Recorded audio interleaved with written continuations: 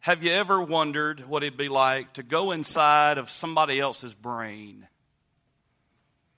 You're like, that. There are some folks, Brother Christian, that'd be scary if we did that. You ever thought about somebody and said, I'm just not sure what they're thinking. I wish I could go inside their mind. You might have thought that a time or two about the Lord. I just don't know what the Lord is thinking. I just don't know what God has planned. I just don't know what's in the mind of God. It's interesting that as the Apostle Paul continues under the inspiration of the Holy Spirit to write this precious book, he's there with Timothy. And he commends these individuals and he brings up the fact that he knows that Jesus has done a real work in their life. They've been transformed, they believed the gospel, and they got saved, and that had absolutely direct impact on their life. He commends Epaphras, who was their minister. Epaphras was his associate, and we've already gone through that. But we come down to verse 9. And Paul is articulating his prayer here for the Colossian Christians. In fact, in verse 3, he states generally, he says, I pray for you. And then here in verse 9, he tells them exactly what he's praying. That God has laid upon his heart to share with them. This is what I'm praying for you. And it's interesting that every single thing that he articulates here, every point of his prayer for them is something that is according to God's will. That God has already planned this for them and their lives. So we could say that, if you would allow me to say it this way, Paul is not only opening up his heart and allowing them to catch a glimpse of his heart and his prayer life for him. Paul is opening up, and the Lord is allowing Paul to open up the mind of God. And allowing these Colossian believers to see, to hear, to feel just exactly what God has for them. He removes the doubt. He takes the question marks away. And so the Lord does that for us, and He enables us to go inside His mind for each one of us. We know that the Bible here is God's revealed word, God's revealed will. But there's so much more that the Lord has revealed to us, and even here, so much more that He articulates to us. So let me tell you 4 things tonight that God wants for you. 4 things based on this text. I want you to listen very carefully under the inspiration and under the anointing of God tonight. Would the Lord help us and just anoint us to receive it? First of all, know this with me, that God wants you and me to have full discernment of His will for you in every situation. He wants you to have full discernment of His will for you in every situation. Look at verse 9. Paul said, "For this cause we also, since the day we heard it," since the day we heard of your faith, since the day we heard of your conversion, here it is, "we do not cease to pray for you." And now he's going to tell him what he prays. "To desire that you might be filled with the knowledge of His will in all wisdom and spiritual understanding." Notice that phrase. That you might be filled with the knowledge of God's will in all wisdom and spiritual understanding. That you might be filled. The word there means to be filled full. Completely filled up with what, preacher? With the knowledge and the understanding and the wisdom of God's will. The word knowledge there means full knowledge, accurate knowledge. It means the ability to recognize. We would say full discernment. That we would discern God's will. What is God's will? It's God's determined purpose and plan for you. Now, how many times have we heard God has a wonderful master plan for your life? Well, He does. He does. We know God has a plan long range. But what about day to day? Does God have a plan for that? Sure. What about situation by situation? Does God have a plan for that? He sure does. What about those moments in my life, in my day's journey, when I come to an impasse and I don't know what to do? Does God have a will for that? He sure does. And Paul says that the Lord wants you to have that full discernment in all wisdom, in all spiritual understanding. That phrase is a reference to the need for us to discern God's exact mind and plan in each specific situation, circumstances in our lives. Oftentimes in our Christian life, there aren't cookie-cutter answers or solutions. And that scares some of us sometimes. We know that Scripture, the things of God, are plain, okay? We're not doubting that. There is black and white in the Word of God. There are things that are crystal clear. We don't even have to debate on. There are some things made so clear to us in the Bible that we don't even have to pray about. But can I tell you there are other areas not revealed in Scripture? That there are other areas of your life and mine, daily decisions that we need to make, and heavy, heavy situations. And everybody in this room tonight, if you're not facing one of those right now, you're going to be in the next day or two, or week or two, or month or two. A decision that the Bible doesn't specifically address. Some of you are faced with decisions about moving. Decisions about job transfers. Decisions about open doors and opportunities. And which ones should you jump through? Which ones should you hold off on? Man, those things come along all the time. And the Bible doesn't really, other than some basic things to help us and help us make decisions, it doesn't tell us specifically what to do in each and every situation. So what do you do? Does God care about those? Sure He does. Does God have a plan? Not everything is cookie cutter. But God does have solutions. He does have a plain path. And that's why David prayed, Lord, give me a plain path. You see, once we get past clearly revealed instructions in Scripture, we must appropriately and correctly apply truth through the enabling and leadership of the Holy Spirit in our lives.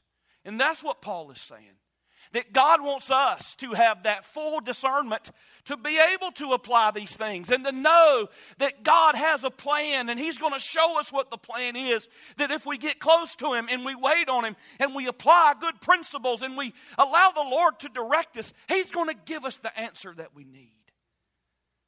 He uses the word understanding here, and it's interesting. It means a mental putting together. A mental putting together where we look at this and that and we apply what we know, and we take this principle in this form and bit of information and we put it here and we line it up side by side and we prayerfully analyze it. You ever sit down to put together a puzzle? And maybe it took a long time. Maybe you put together one that had 500, 700, 1,000 pieces. Now you can kiss me goodbye after about a 100-piece puzzle, okay? I'm just going to be honest. I don't have enough patience or wherewithal, but my wife growing up, her family, that's what they did for recreation. Right? And fun. And some of you may do that. Brother, I'm ADHD or something, but I couldn't do it. And when we were dating, courting, I'd go over to her house and I'd sit there and acted like I love putting together puzzles. Woo-hoo, this is my favorite pastime. Putting together puzzles. Man, they loved it. They loved it. They did it during Christmas break. Oh, yay, it's Christmas break. That means we get to put together another puzzle. And I'm like, hey, a long time ago, they invented something called a TV. Have you, ESPN, Sports Center? So I'd try to put together some puzzles. Inevitably, you get down to near the end.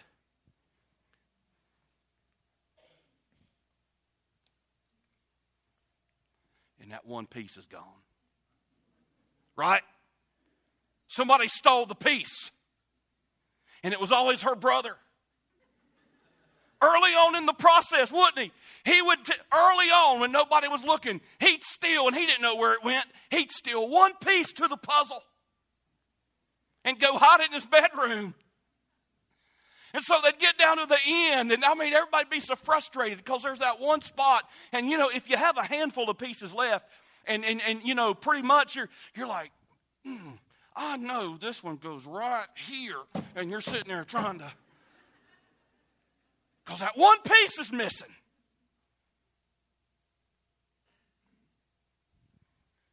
So many times in decision making, and that's what he's dealing with, decision making in God's will. When it's not black and white. When it's not cookie cutter. Nobody wrote a book on it.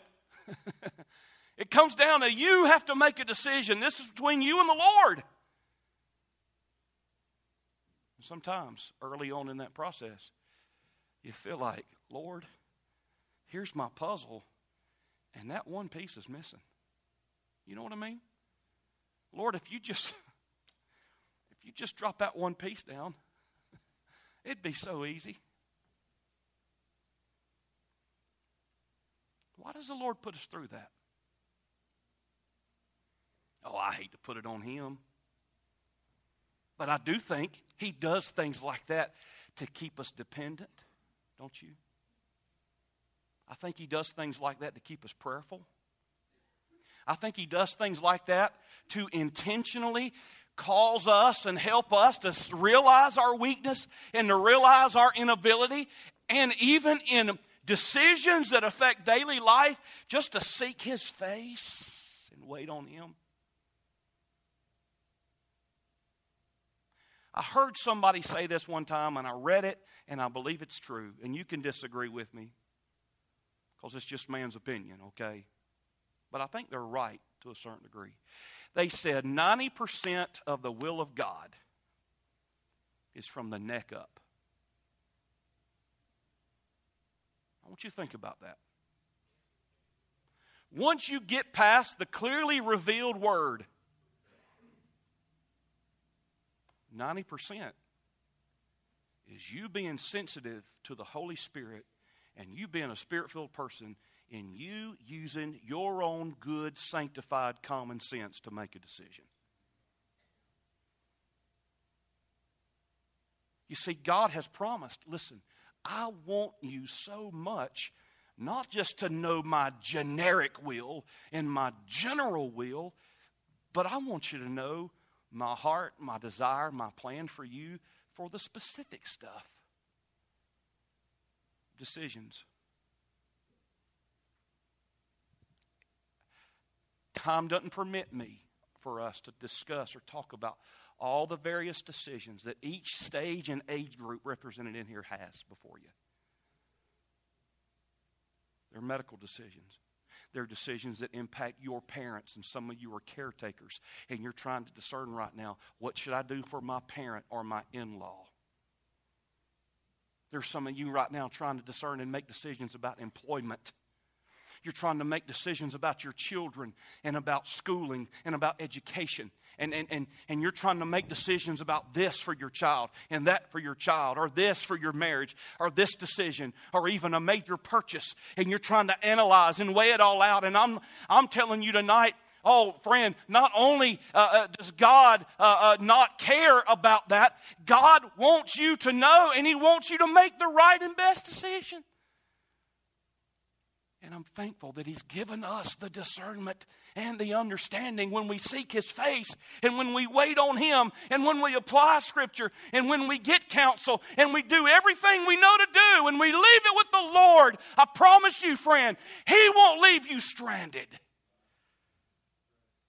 He won't. Now, if you're like me, you want God to give you that answer yesterday. Lord, where's that peace? But I promise you, in His timing, according to this verse, God will give you that understanding. He'll give you that piece to that puzzle. And when He gives it to you, and when you apply it,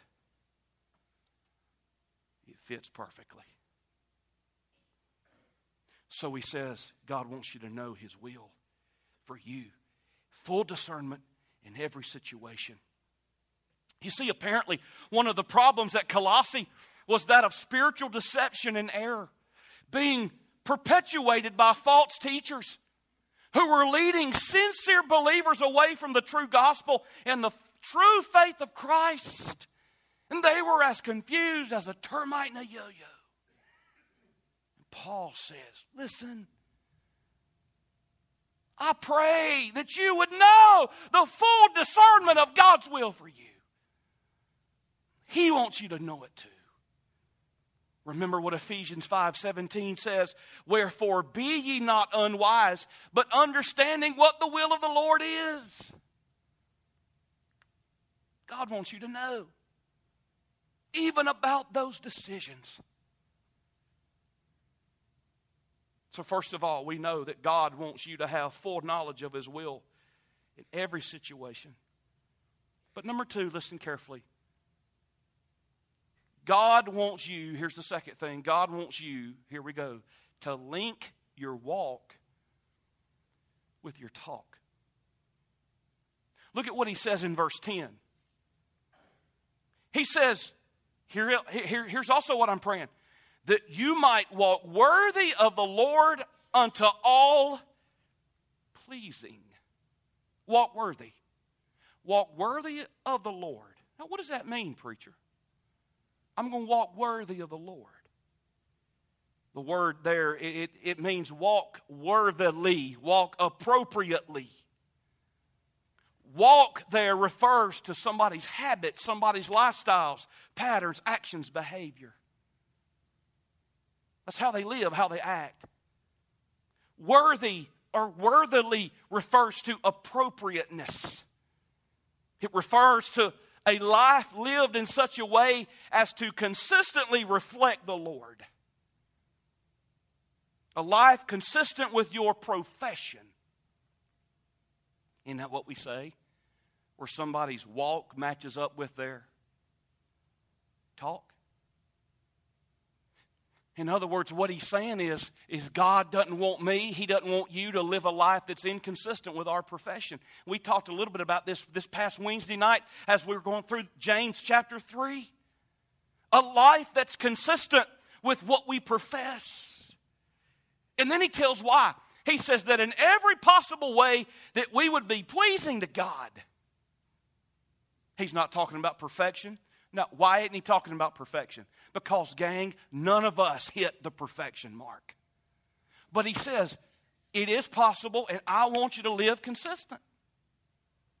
In other words, stop living a life of duplicity. You understand what that means, don't you? If you profess Christ, live like it. Now, we all get that. We all understand it. But sometimes we struggle with that. Hey, it's a whole lot more convenient not to live that way, isn't it? It's a whole lot more appealing to the flesh not to live that way when you're pressed, when you're stressed, when you're distressed, when you're depressed, right? It's a whole lot easier to live a life that is governed by the flesh instead of governed by the Spirit. But I'm a Christian. That means I profess to be a Christ follower.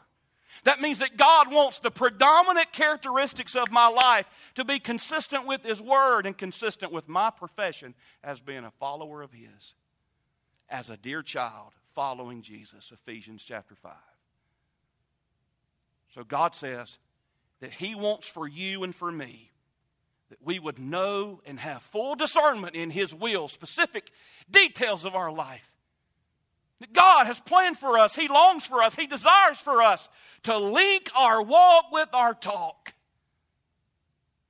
And then number 3, also in verse 10, He says that God's plan, God longs for us. The mind of God is for us, here it is, verse 10, to be fruitful in every legitimate area of life. Notice verse 10, he goes on to say that you walk worthy of the Lord unto all pleasing, watch this, being, and here's the word, fruitful. Fruitful in every good work. Fruitful in every good work. That literally carries the idea of bearing fruit. It carries the idea of fertility, like soil or a fruit-bearing tree. We call that being productive. So let me ask you a question. If it's God's will that I be fruitful and productive in every legitimate area of my life, how am I doing with that? Am I being productive? Am I being fruitful? Am I bearing fruit? What kind of fruit? Am I bearing character fruit? Am I bearing convert fruit? That's soul winning fruit. Am I bearing vocational fruit? That's productivity on the job. And can I just say this? That God cares about your productivity on the job. He's called you for a certain vocational calling in your life. God cares about your advancement. God cares about your testimony on the job. God cares about your advancement and your productivity. Those things are not foreign to the Lord. He's not calloused or cold towards those things, by the way. He cares about all that. He cares about our fruitfulness in our own relationship with Jesus. He wants us to be growing Christians like a tree, that we've been planted, that we're growing, that we're sprouting, that we're bearing fruit, that we're getting the right sunlight and the right spiritual water and the right spiritual nutrients, and that we're flourishing as a Christian. He wants your home to be productive. He wants your relationships with your wife, your spouse, your husband, and your children, and those around you. He wants all that to flourish and to be productive. That you would increase, that you would grow, that you would abound and bear fruit in every good, legitimate work. Then number 4, he says that you can know. You can know, and God wants you to know. God wants you to know God more intimately. Because look at what he says in verse 10, and watch this. After he says walk worthy, after he says be fruitful, watch this. Increasing in the knowledge of God. That more and more and more and more and more, every single day, Paul said, I pray that you would know God more. Question. From tonight, or from last Sunday to tonight, that's 7 days. Do you know God more intimately than you did? What's your plan to know the Lord more intimately? Do you have one? You say, I have one, preacher, but I don't follow it real good. What are you doing to follow it? See, here's the thing, my beloved friend. Most of you in this room, you know what to do to know the Lord more. You've heard it preached. You've even told other people. You would tell other people what I'm telling you. If you want to know the Lord, you really want to know God, you really want to grow, you really want to go deeper with the Lord, you really want to broaden your base as it relates to your own spiritual understanding, it comes back to spiritual formation and spiritual exercises of getting in the Word daily, privately. That's reading the Bible.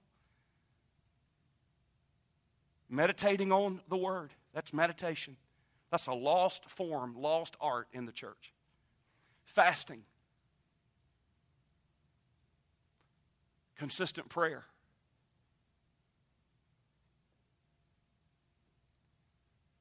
That's like, I know that, but are you putting it into practice? The word increasing means to grow, to enlarge. 2 Peter 3:18 says, but grow in grace and knowledge of our Lord and Savior Jesus Christ. Grow in His grace, grow in His knowledge, know Him more intimately. Philippians 3:10, Paul said that I may know Him. I want to know Him. Paul, aren't you already saved? Yes, I'm already saved, but I want to know Him more. That's what he's saying. Are you knowing Him more? Tomorrow, what's your plan? You going to follow your plan? You going to read your Bible tomorrow? You going to pray tomorrow? You going to meditate tomorrow? You going to put yourself in a situation where you can grow and increase in your knowledge of Christ tomorrow? And then I close with number 5. God says in verse 11, He wants us to live life in His strength. Because He says there, Paul closes his prayer out. He said, strengthened with all might, according to His glorious power, unto all patience and long-suffering with joyfulness. God wants to strengthen you with all of His power. How much power is that, preacher? How much power does God have? All power. Y'all still with me? Is anything too hard for the Lord? Tonight, if I were to come to Brother Brian and I say, Brother Brian, I have a job for you. Can you do it for me? Yes, sir. Yes, sir, I can do it. I can do it. Brother Brian, I want you to get in a rowboat. We're going to go down here to Moorhead. We're going to put that boat in. You have a rowboat and you have 2 oars. And here's what I need you to do. I need you to somehow, in that rowboat, go to England. You want me to go to England? You want me to row this rowboat to England? Yes. I somehow, you need to get from here to England. All I have is a rowboat for you. I want you to row to England. You'd say, preacher, you've lost your marbles. Brother Brian can't do that. Nobody in this auditorium can do that. Nobody in their right mind can do that. Nobody would dare to do that. I mean, He loves you, and He might try to, encourage you. And he wouldn't do that. Nobody can do that. That's unreasonable. But what if I came with this proposition, Brother Brian? I have $1,000 right here, and I can buy a ticket that puts you on an airplane at Raleigh-Durham, and it's a direct flight to London, England, Heathrow Airport, and back. And just one day. It's a 6-7 hour flight. You can be there. There's a flight coming back in 2 hours. It puts you right back home. $1,000. Would you do it? Yeah. I can do that. That's reasonable. Why? Because it's been made much easier. Then, with your own strength, the rowboat, I'm rowing, and I'm rowing. I'm rowing. Anybody would drown before they reach probably 200 miles. And here's how we look at the Christian life. Get ready, we're going to pray. Here's how we look at the Christian life. Look at all that God tells me to do in the book of Colossians. Look at what He's already told me to do in chapter 1. Look at all this other stuff that Paul said He was praying for us. How in the world are we going to be able to do it all? It'd be like getting in a rowboat and trying to row across the ocean. Adrian Rogers puts it this way. He said, you just as well hop on a broom and try to fly to the moon. Because here's the point. we can't do any of this in our own strength and power. Not, how much can we do in our strength? 0. And that's why I'm so glad verse 11 is there. Strengthened with all of the might of God. God's not telling you or me to do this by yourself. He's not telling you you have to rely on yourself to discern His will. You have to rely on your own power to be fruitful. You have to rely on your own strength to let your walk link with your talk. You don't have to rely in your ability to know God more intimately. Everything He tells you to do in this text, He supplies the power for you and I to do it. Everything. So when you get in the mind of God and you see all this that He has for you, just go ahead and know He's supplying the grace and the power and the know-how and the wherewithal all along the way to get the job done. All the resources are available to you. But sometimes we get such tunnel vision that we lose sight of the bigger picture that God wants for us.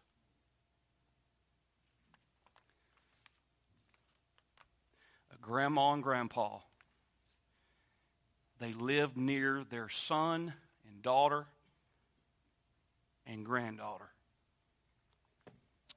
And they lived outside of Orlando. And their little toddler granddaughter, they called up the parents and said, "Hey, me and Mama would like to pick up Alexa." That was her name. We want to take her somewhere. Can we come by and pick her up? Sure. So they started out of the neighborhood, and Alexa said, "Oh, Granny and Grandpa, Grandma and Grandpa, can we go to McDonald's?" "Why do you want to go to McDonald's?" "Because I want to go to the playland." Well, see, Grandpa and Grandma had a plan. "Well, we'll see. We'll see." So they kept driving, and they kept driving. And they passed a McDonald's playland, and Alexa just about had a fit. "Oh, I want to stop. Let's go back, let's go back, let's go back, let's go back." They kept on driving down the road a little bit. They got on the interstate. And finally, Alexa said, "Grandpa, I got a potty." Have y'all ever been there? And Grandpa said, "Oh, Alexa, looky here.